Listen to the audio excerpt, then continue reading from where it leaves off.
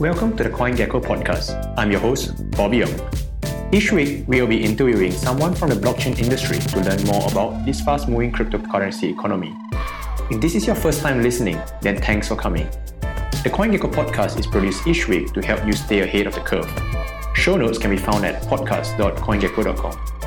I highly encourage you to join our newsletter where we send out top news in the crypto industry every Monday to Friday. Come back often and feel free to add the podcast to your favorite RSS feed or iTunes. You can also follow us on Twitter and Telegram at CoinGecko.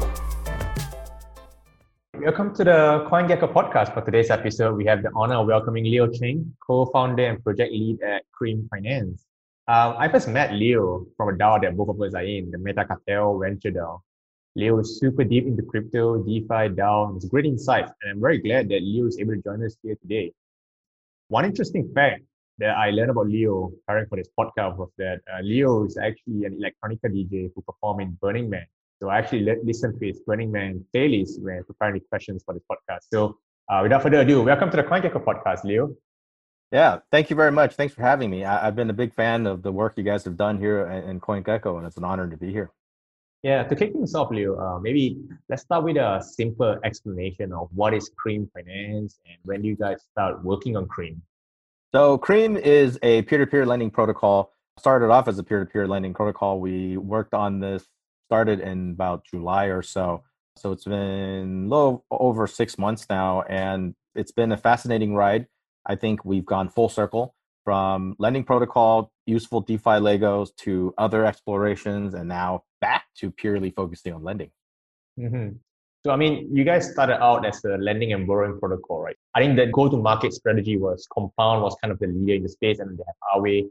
But the kind of assets that were accepted on Compound is very limited. Aave is a little bit more broad, but I guess you guys were thinking of trying to be more broad with the kind of assets that you guys accept on Cream, right? You guys started out by forking the code base Compound, I suppose. Why not Aave instead?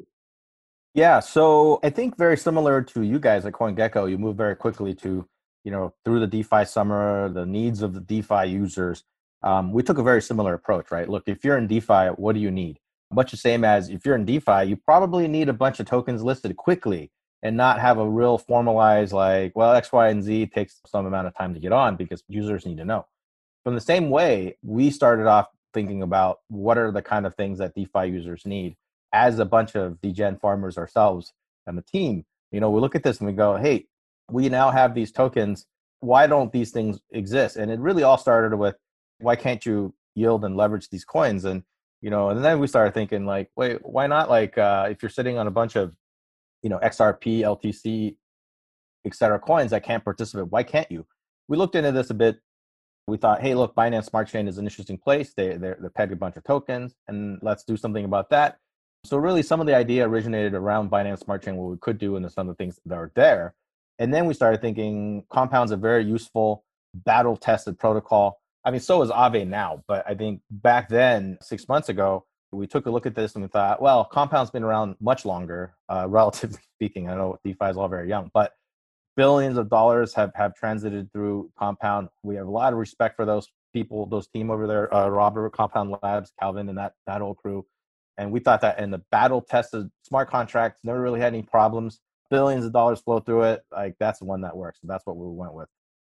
Yeah, it makes sense. Kind of forgot. I mean, since Aave and Compound existed for a long time, but if you think about it, Aave is only 1 year old now. I mean, after it's rebranded from ETHLend, right? Yeah. And new launch was roughly 6 months. So yeah, it makes sense why you guys chose Compound now. And how many tokens do you guys accept as collateral these days on Cream? And how do you decide which collateral gets added? And I remember a few months ago, there was kind of an FTX related token that was kind of added onto Cream, but with very low liquidity, but turning out that it could be a systemic risk to the whole Cream ecosystem. Maybe you can talk a little bit more about that as well.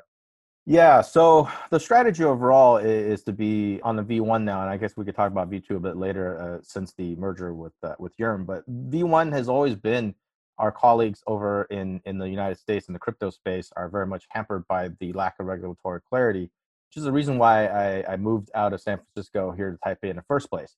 And without that impediment, you could say, we're more like a Binance to a Coinbase, where we could be a little bit more liberal with how we think about token listings. We don't need to worry as much. And that's the approach we took. We wanted to be the long tail of tokens that are useful. And when we thought about initially, when you think about this whole thing, like, I guess a bit of history in our thinking here, other than saying, why can't we borrow and lend these tokens? We also thought about LP positions like YYCRV to now YUSD.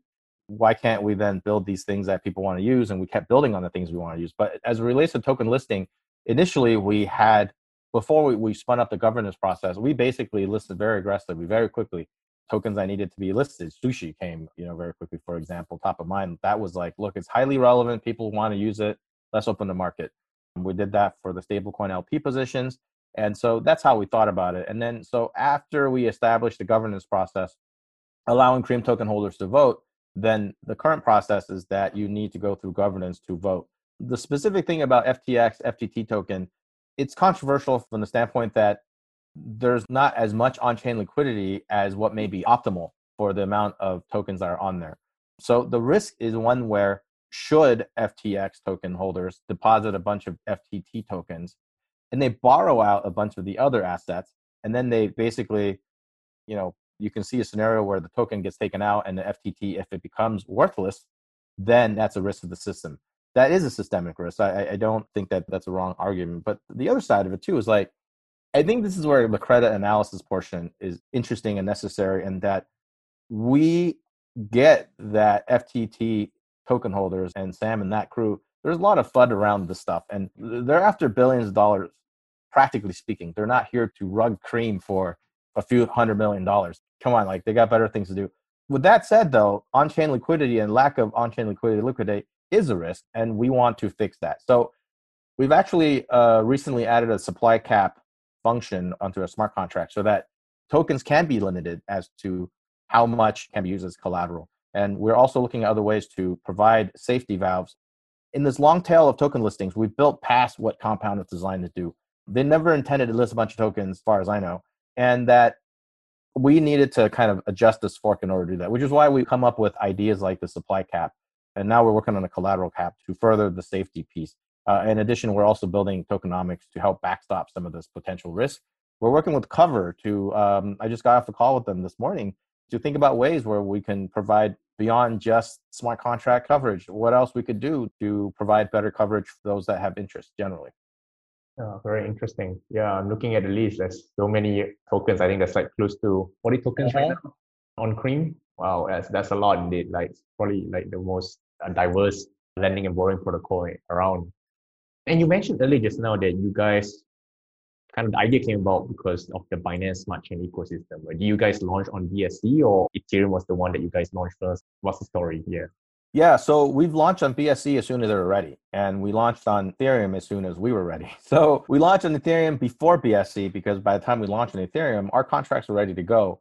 And we were degen farming on Ethereum. We were like, we want to launch this on BSC, yes, but we could certainly use this on Ethereum as well. Okay. So that's why we launched first on Ethereum, and as soon as BSC was ready, we launched there as well. Definitely I think when we think about alternatives, actually maybe a little bit interesting thought process there. We still think about, I guess, layer 2 options or alternatives to Ethereum based on the amount of available assets.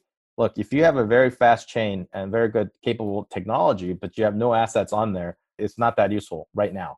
So when you look at BSC, the use case, even as EVM compatible, if you're on app.cream.finance and you have the custom RPC set up for BSC, you can easily switch from Ethereum to BSC and pay a lot lower gas. But certainly the amount of liquidity is not as deep on BSC or anywhere else compared to Ethereum. And that's kind of the trade-off.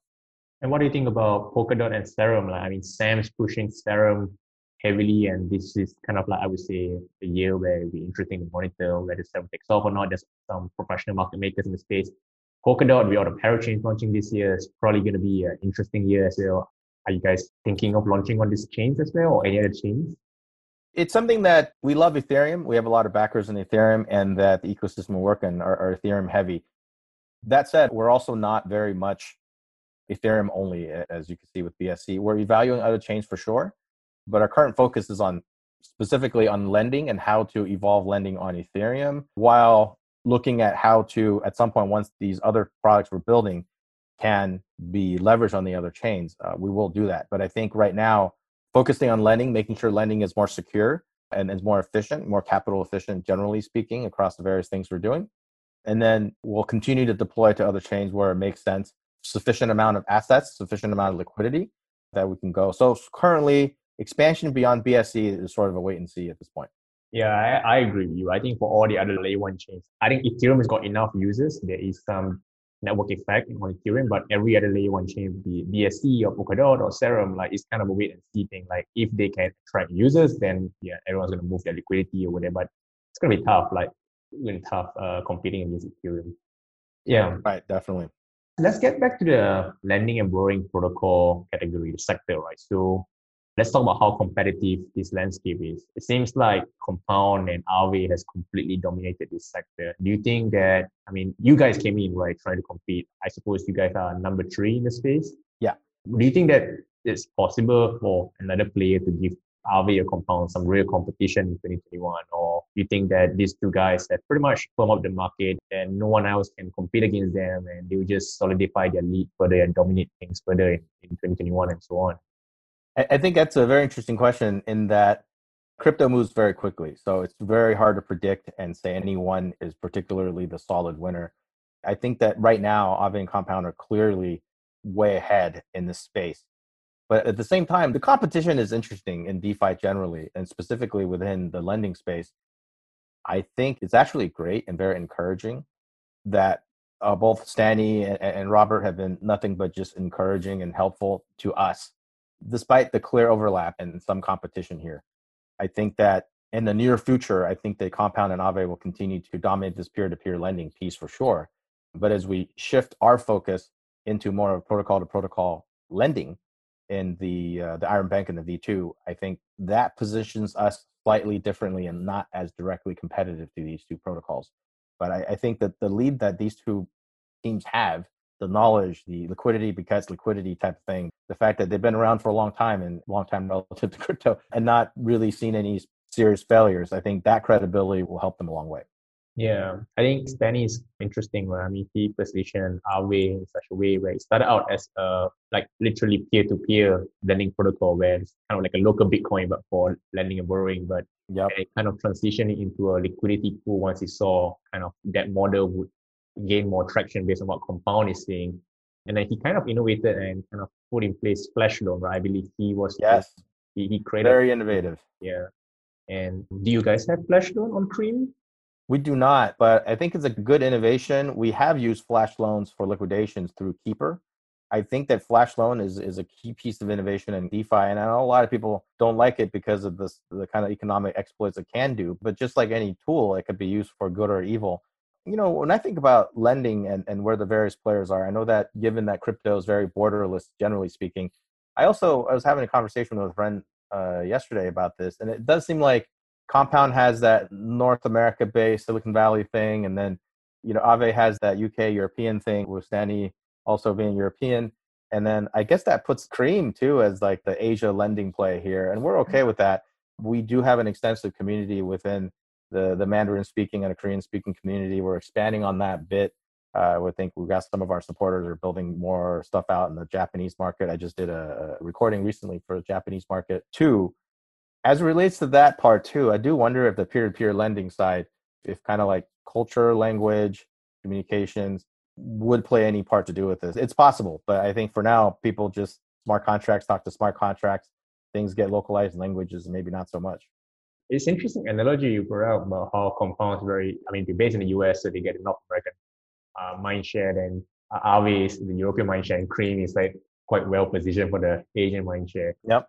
Makes sense. And I know that we were talking before this that there's a lot of collaboration that takes place between you guys at Cream and Compound. This is quite in stark contrast with what we're seeing with the Sushi versus Uniswap, where there's quite a lot of angry debates on Twitter between Aiden and the Sushi Swap devs. So maybe you want to share a little bit more about some of the collaborations that you guys do with Compound and the team. Yeah. So I think this is a very interesting story to share, is that what really happened here. Some people say, wow, you guys work with Compound. That's great. We weren't the first fork of Compound, But certainly we were the fork that, my understanding is that we communicated more, and that initially when we had our conversations with Robert, it was about like, look, we should be attributing Compound's code. And we had no problems with that. So we never forked it and said, nah, this is all ours. We very explicitly said, and even our first blog post, this is, the work came from Compound and team. We never once took credit for the code. When they notified us, or like, hey, look, you guys should be attributing us, we did. Then we got on the call, and then the position was like, look, you guys built this thing. You should have some of these tokens. So we offered up basically at that time 25% of the team tokens to them. Like, look, you guys were the original builders of this thing. You deserve this. Like, we want to give tribute back to the people who built this thing. And they said, look, we're not going to take it for free. Like, okay, well, you want to give stuff back to us. Great. Well, what do we need from Compound is we need them to make sure that we're doing this safely. So there are security technical advisors. And so now they have, the team have taken, we've given them their share of the tokens. But what's really cool here is that when we had this 1, 2, 3, 4 year staking pool for long-term Cream staking, they went ahead and dumped the first 2 tranches of what we sent them into those pools. So over the long period of time, they're going to be, my estimate's like roughly 10% of the Cream token ownership, which is huge. But the collaboration, though, we have ongoing conversations with them. We have a channel on their Discord. We talk about like, hey, what do you guys think of this? Here's this thing. And, what are the risk of adding stuff that rebases, et cetera? Like, we have technical conversations with them. Recently, one of their devs helped us when we implemented the supply cap. Our dev team last week fixed this, and just this week submitted a pull request to the Compound code. So, whether they accept it or not, whether they find it useful or not, it's okay. We're proud that we shared in the upside with the team that originated the code, and B, we contributed back to the original code base where we forked from. And I think that's actually a much better model where value is shared, both in terms of the token, the governance that they care for us, and then any kind of monetary upside. And 2, the technology, the pull request upgrades of the protocol. I mean, I think that's a great way to collaborate. Wow, I didn't know that. You guys took 25% of your team token and shared with the Compounds team. That's a big thing to do, like very generous of you guys. And not many folks do that. Like, they're all very stingy and they want to keep everything for themselves. Well, I would also say that we probably wouldn't be where we are today without their help. So even without the original code base, but even with the original code base, with or without their consent, obviously that's within fair use of open source. But beyond that, I mean, I think this is where being giving is helpful in this space. And they too are being super giving, and that you will find zero smack talking between the 2 protocols. And Robert's been supportive all the way in his team. And I can't praise them enough for what happened here. Do you guys give it to the Compound Foundation or to the individual developers in Compound? Is it vested, like this 25%? It's structured in a way that's basically given to the Compound Labs, the developers that built this thing. But ultimately, it's up to the discretion of that team what they do with it. I certainly welcome them into our governance discussions, and that they have been helpful, less overtly. I think that they've been super helpful, just the advice they've been given, and I'm very appreciative. Yeah, I mean, I never really hear of like folks giving like some of their tokens to the original team. Like, they're always very like, take all the work that the earlier guys have done, put a token in it, keep all the tokens for ourselves, and then kind of compete against the original one, right? So this is the first time I've heard of folks giving out tokens. So I mean, kudos on you guys to do that. And I see how you guys did that. The incentives are aligned now. There are things that you can do that the Compound team couldn't do, and they also want to push things forward. But I see where things are coming because they're hampered a lot with regulations in the US, I suppose. Right. And, as far as we know, they've not sold anything. They've just been supportive. They help. And from their perspective, my thinking here is that they're probably looking at us going like, wow, these are things that we kind of want to try out, and good on you guys to see where this protocol can go. And we're hitting, design challenges that, like I said earlier, not meant to be used this way, but that's okay. And then with the help now of Andre and the Yearn team, we're expanding beyond the original scope of what Compound Code is doing, and certainly happy to continue to contribute to the original Compound Code base. Yeah, you brought up Andre and the Yearn team, right? So I think November 2020, you guys announced sort of a merger with the Yearn. To me, I mean, merger seems like kind of a too big a word to use, but maybe partnership is probably a better word to use, but maybe you might have a different perspective on things. Like, there was no token swap and all those things. So, but tell us more about this merger, if you call it, with the Yearn team. And there was a bunch of other mergers in the YFI ecosystem. So yes, share a little bit more with us. It all happened very quickly. And I think that it's been a very positive thing. So Acropolis, Pickle, Sushi, Cover, us, all in there. I think the story that's not told enough is just how much collaboration there's been within the teams. The teams are super helpful. We have a Discord within the ecosystem that's specific to access only for the people in the ecosystem. There are countless Telegram working groups between the ecosystem partners, and that together we have a bunch of the pieces where I did publish a thing on a tweet called the DeFi Voltron, and that whole idea that we've got all the pieces in and it creates an automation robot that is now more powerful than the parts by themselves. And it allows for focus and allows for specializations. For example, one of the things we're talking about recently is, well, it's already there. We're trying to figure out how to deploy it better. It's like we're listing something like LP position. So actually, this might be the first time we're disclosing this publicly. But yeah, we're we're listing LP positions on SushiSwap and Uniswap because they're valuable collateral. They have liquidity, and people want to be able to do things with them. And in that way, we debated inside the team, like, and we've built this out actually, the ability for a user to stake the LP position and then perhaps automate the farming of sushi and then turning it back into XSushi. So as a depositor, as a supplier, you might put in a sushi ETH LP position deposited, and then you might go ahead and leverage on other things, Bitcoin, Ethereum, stablecoins, what have you. And then when you do withdraw your tokens from the LP positions, you're going to get with you XSushi. But now the question is, what are we? Are we a lending protocol? Are we a yield optimizer? So it's like, no, we might want to leave that for our colleagues at Yearn to do this. The specialization is that we could specialize on the lending part, and we're pushing all the AMM stuff we built from forking balancer code into SushiSwap. Here, take all that liquidity. We don't want that TVL because we want to focus on lending TVL, and you guys are the AMM of the group. You guys go do that. Now, I think the debate about merger versus partnership, I don't think protocols would easily give it up this fast if it were quote unquote a partnership. But in this merger scenario, we're constantly talking with the various different partners within the ecosystem, as well as like Alpha, they work really closely with us. They're not officially part of the Yearn ecosystem merger, but they're definitely a strong partner. But within the ecosystem members, we talk all the time. We have calls within the ecosystem partners. We ping each other within the ecosystem. For example, when Iron Bank came out, the question came from some of the community, well, so is insurance going to cover Iron Bank? And we just went to that part of the Discord, pinged the team, hey, just want to clarify, this is covered, right? So yes, it is. Go ahead. Like, great.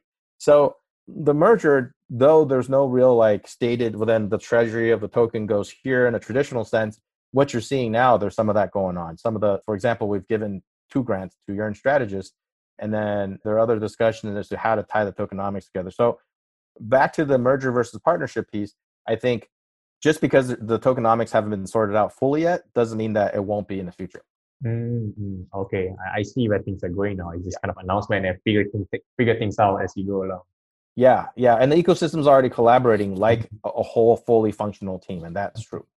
In your previous answer, you mentioned a little bit about LP tokens, right? So one of the things that I think will happen this year is that at this point in time, lending and borrowing protocols like you guys, Cream, Compound, Aave, you only accept like tokens. You guys don't accept LP tokens. But if you think about it, if you accept WBTC, if you accept ETH, there's no reason why you can't accept the WBTC ETH LP token, because that's right. It is the same thing. It's just wrapped in an LP token, and then you can kind of draw out.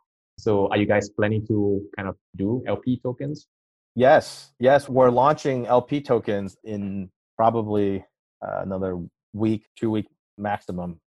The thinking here is that going back to the original kind of design principle, we are DeFi degen people ourselves. And I look at these LP positions I have, and I think it's great that I am biased for Sushi over Uniswap, for clearly they're part of our team now. So, but besides that, whether it's Uniswap or SushiSwap tokens, you have this liquidity that's sitting, for lack of a better term, idle. Now, of course, when you do put it into the Cream contract, you have an additional smart contract risk associated every time you put it somewhere else. But it's no different than putting your ETH or USDC or whatever it is into Compound. So I think from that standpoint, capital efficiency, right? That is a very good collateral, which is why in our design, we're launching with LP tokens of the top liquidity pairs. So what you're going to see are the top few liquidity pairs within Uniswap and SushiSwap enabled on our platform. As we are going through a very much needed redesign right now of our UI, we're going to make it much easier to use. When it's like 5 or 10 tokens, it's okay. When it's like 40, then all of a sudden you need to redesign, especially for dropping in another over 10 LP positions in there people could use. Yeah, I think you're right about the redesign, right? I mean, when I first saw Cream, I don't know, 6 months ago, I was pretty confused on what you guys do, to be honest. I mean, Yeah. it's still the same design now, but I kind of get what it is because when I first saw Cream, I was like, this looks like Compound. Why would I want to use Cream? But I didn't realize kind of the vision that you guys had was sort of to add the long tail of tokens. If I knew back then what I knew now, then I would probably have understood things better. But yeah, I see the point. Like a lot of beginners or those who are not so into DeFi, like will find it a bit confusing. And when you add LP token, I think that's going to be a game changer. I've heard of projects wanting to launch LP tokens. And I've tried to sell this idea to the alpha team, right? Guys, you should totally launch like LP tokens, right? And then I can draw out loans from my LP. So yeah, I think that will be useful. And I think what will be useful as well is to kind of like one click convert between like the different LP tokens from different AMMs. So like I know you can easily swap Uniswap LP tokens into SushiSwap, but can we do the vice versa? And then also on 1inch, now that 1inch has, so I've kind of moved my ETH WBTC liquidity from Uniswap to SushiSwap and now to 1inch because you can kind of do like the liquidity mining there. So Sure. maybe that's on SushiSwap side because the AMM, like you mentioned. Yeah. Yeah, and also beyond that LP position thing too, one thing we haven't covered today is the fact that we have ETH2 staking. Yeah. So, Yes. again, it's like, hey, I really want to do ETH2 staking, but I don't want to have my 32 ETH locked. I don't want to not be able to move it. I don't want to run the servers and run it wrong and get splashed. I want capital efficiency. I don't want to go to a staking service where I can't then use it as a collateral because I currently use my ETH as collateral. So why not use my staked ETH position as collateral? So the combination of all that quickly culminated into we should launch a ETH2 staking service and let people put money on here. So we have collected to date over 25,000 Ethereum ETH tokens on here, which is and then I think we're number 6 on the Genesis block on there. We're proud of that fact. And then we're just passing today the ability for users to use staked ETH positions on Cream as a 75% collateral ratio. So now we're not aware of any places today where you can take a staked ETH position with a fee. We take 8% of the total proceeds from that, not 8% of the total value, but 8% of the total return you get from the staking returns as a fee, which I think is very reasonable because I sure as hell can't run it myself for that amount of money correctly. And then in addition to that, if people borrow the CR ETH position, then you get an interest on that. And then most importantly, users can use that as collateral to leverage or borrow anything else. So do you guys run like the node to accept, like, I mean, with this ETH 2.0, anyone can contribute like 1 ETH or 2 ETH into this pool, right? And then you get every 32, you sort of like put together a node, you spin up a node. Like, is it someone from your team spinning up a node and then issuing like CR ETH?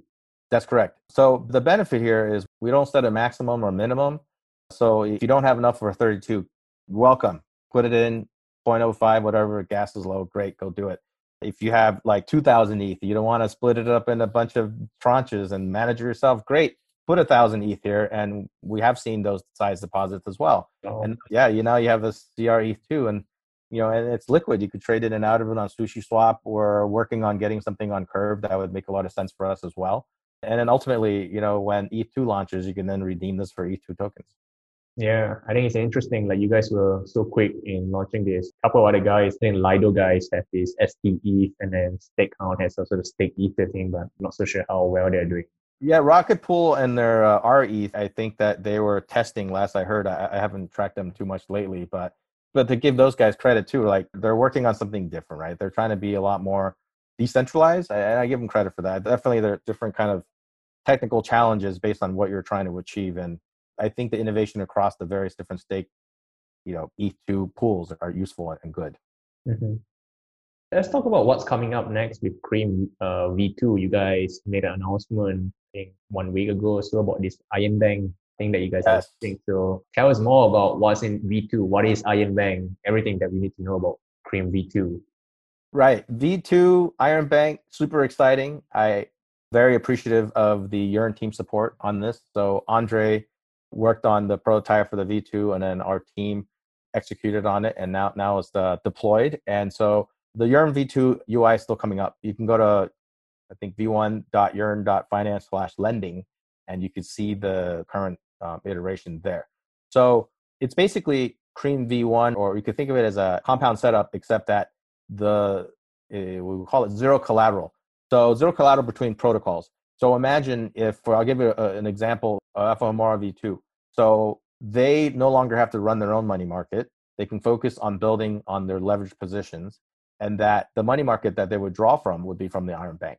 So it's zero collateral insofar as Alpha Homora didn't come on Iron Bank or Cream V2 to deposit their assets so that they can borrow assets and do the leveraging. In fact, they just treat us as their money market pool.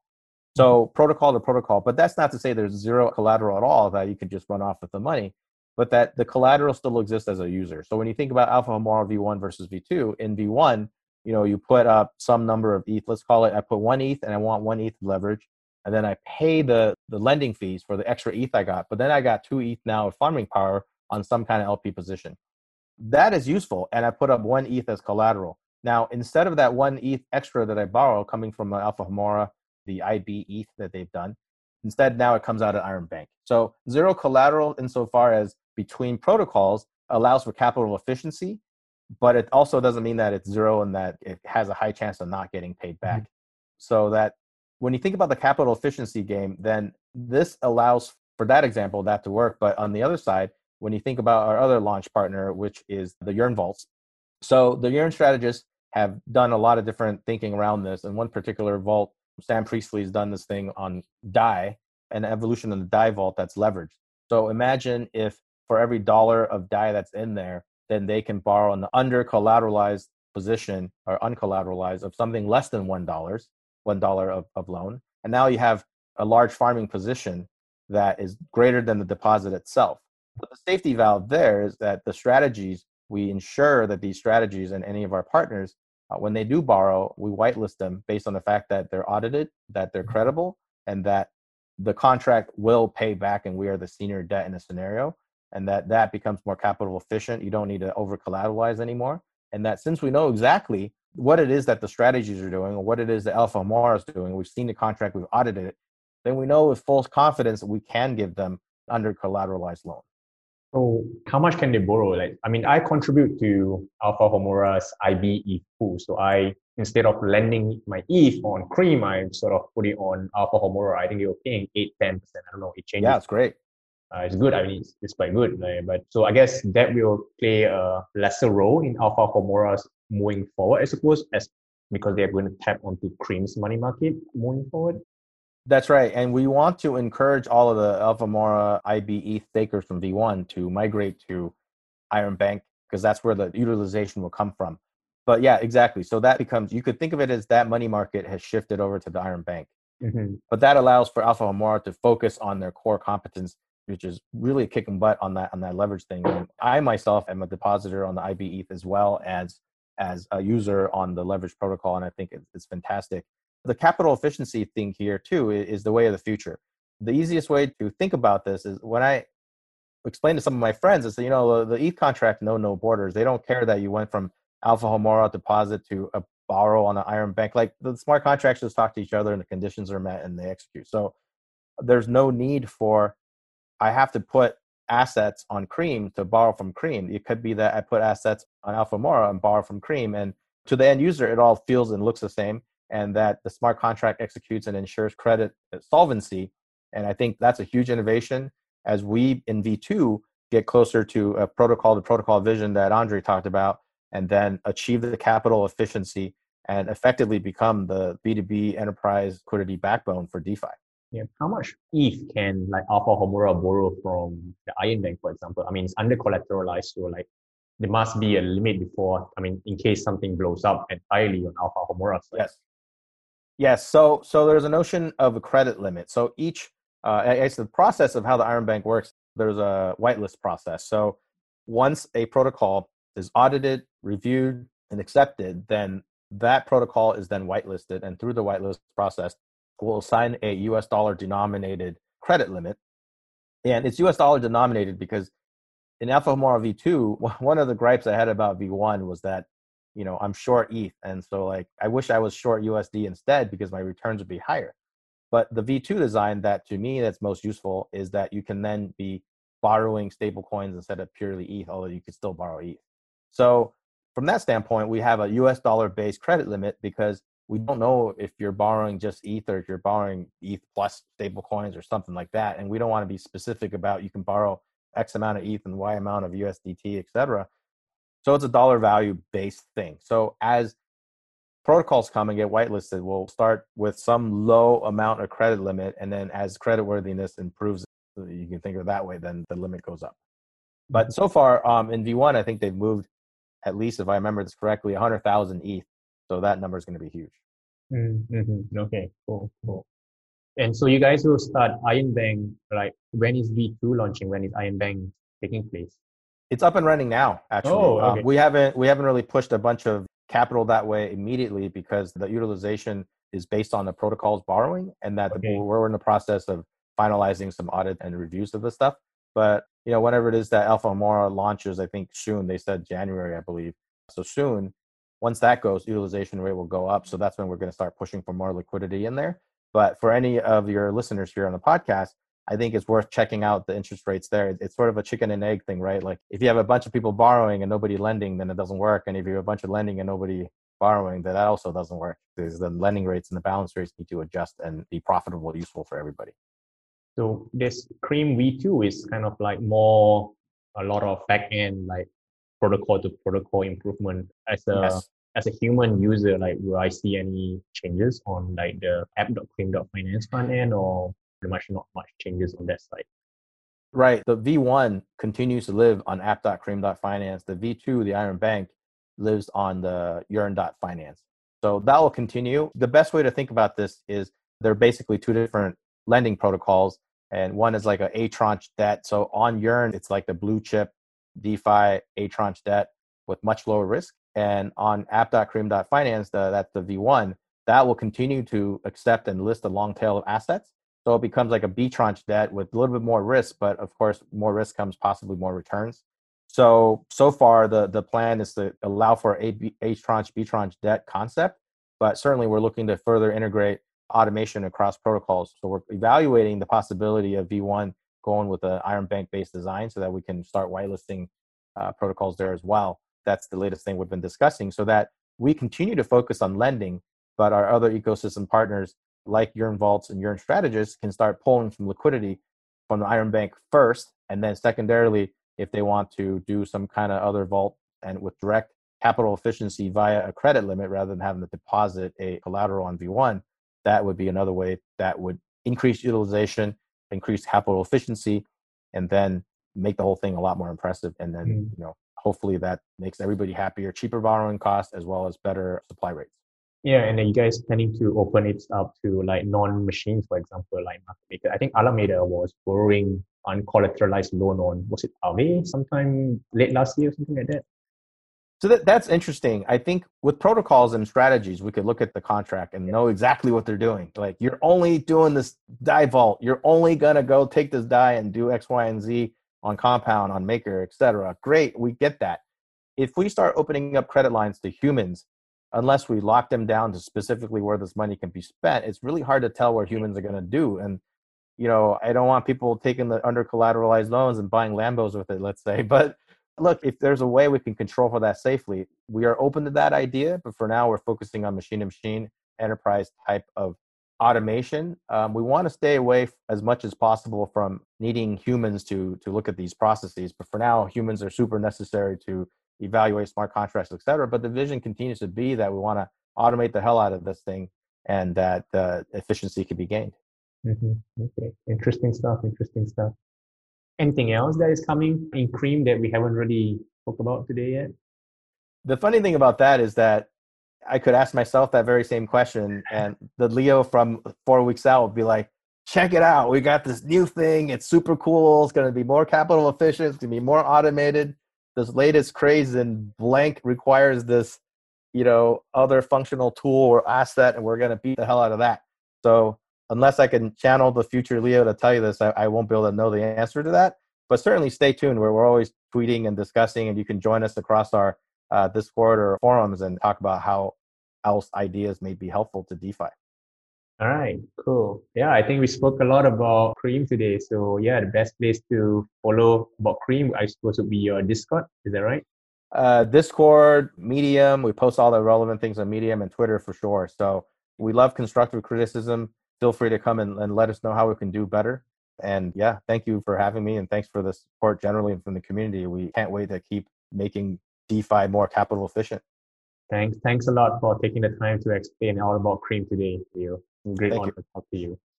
All right, that wraps up the show. Thank you for listening to the CoinGecko podcast with Bobby. If you like our show and want to know more, check out podcast.coingecko.com, or please leave us a review on iTunes. If you have any feedback, do drop us an email at hello@coingecko.com. Join us for more next week. See ya! This podcast is provided as part of the overall information on cryptocurrency contained on our website, is for your general information only, and does not howsoever constitute any endorsement, financial or investment advice, nor any solicitation or offer of securities or other financial instruments. CoinGecko and the podcast presenter makes no warranties, implied or express, of any kind in relation to this podcast, including, without limitation, the accuracy and updatedness of its content. All opinions and recommendations there in the podcast are based on the personal opinion of the presenter. Please conduct your own research and procure professional advice should you, at your own risk, decide to howsoever invest or trade in relation to the content contained in the podcast.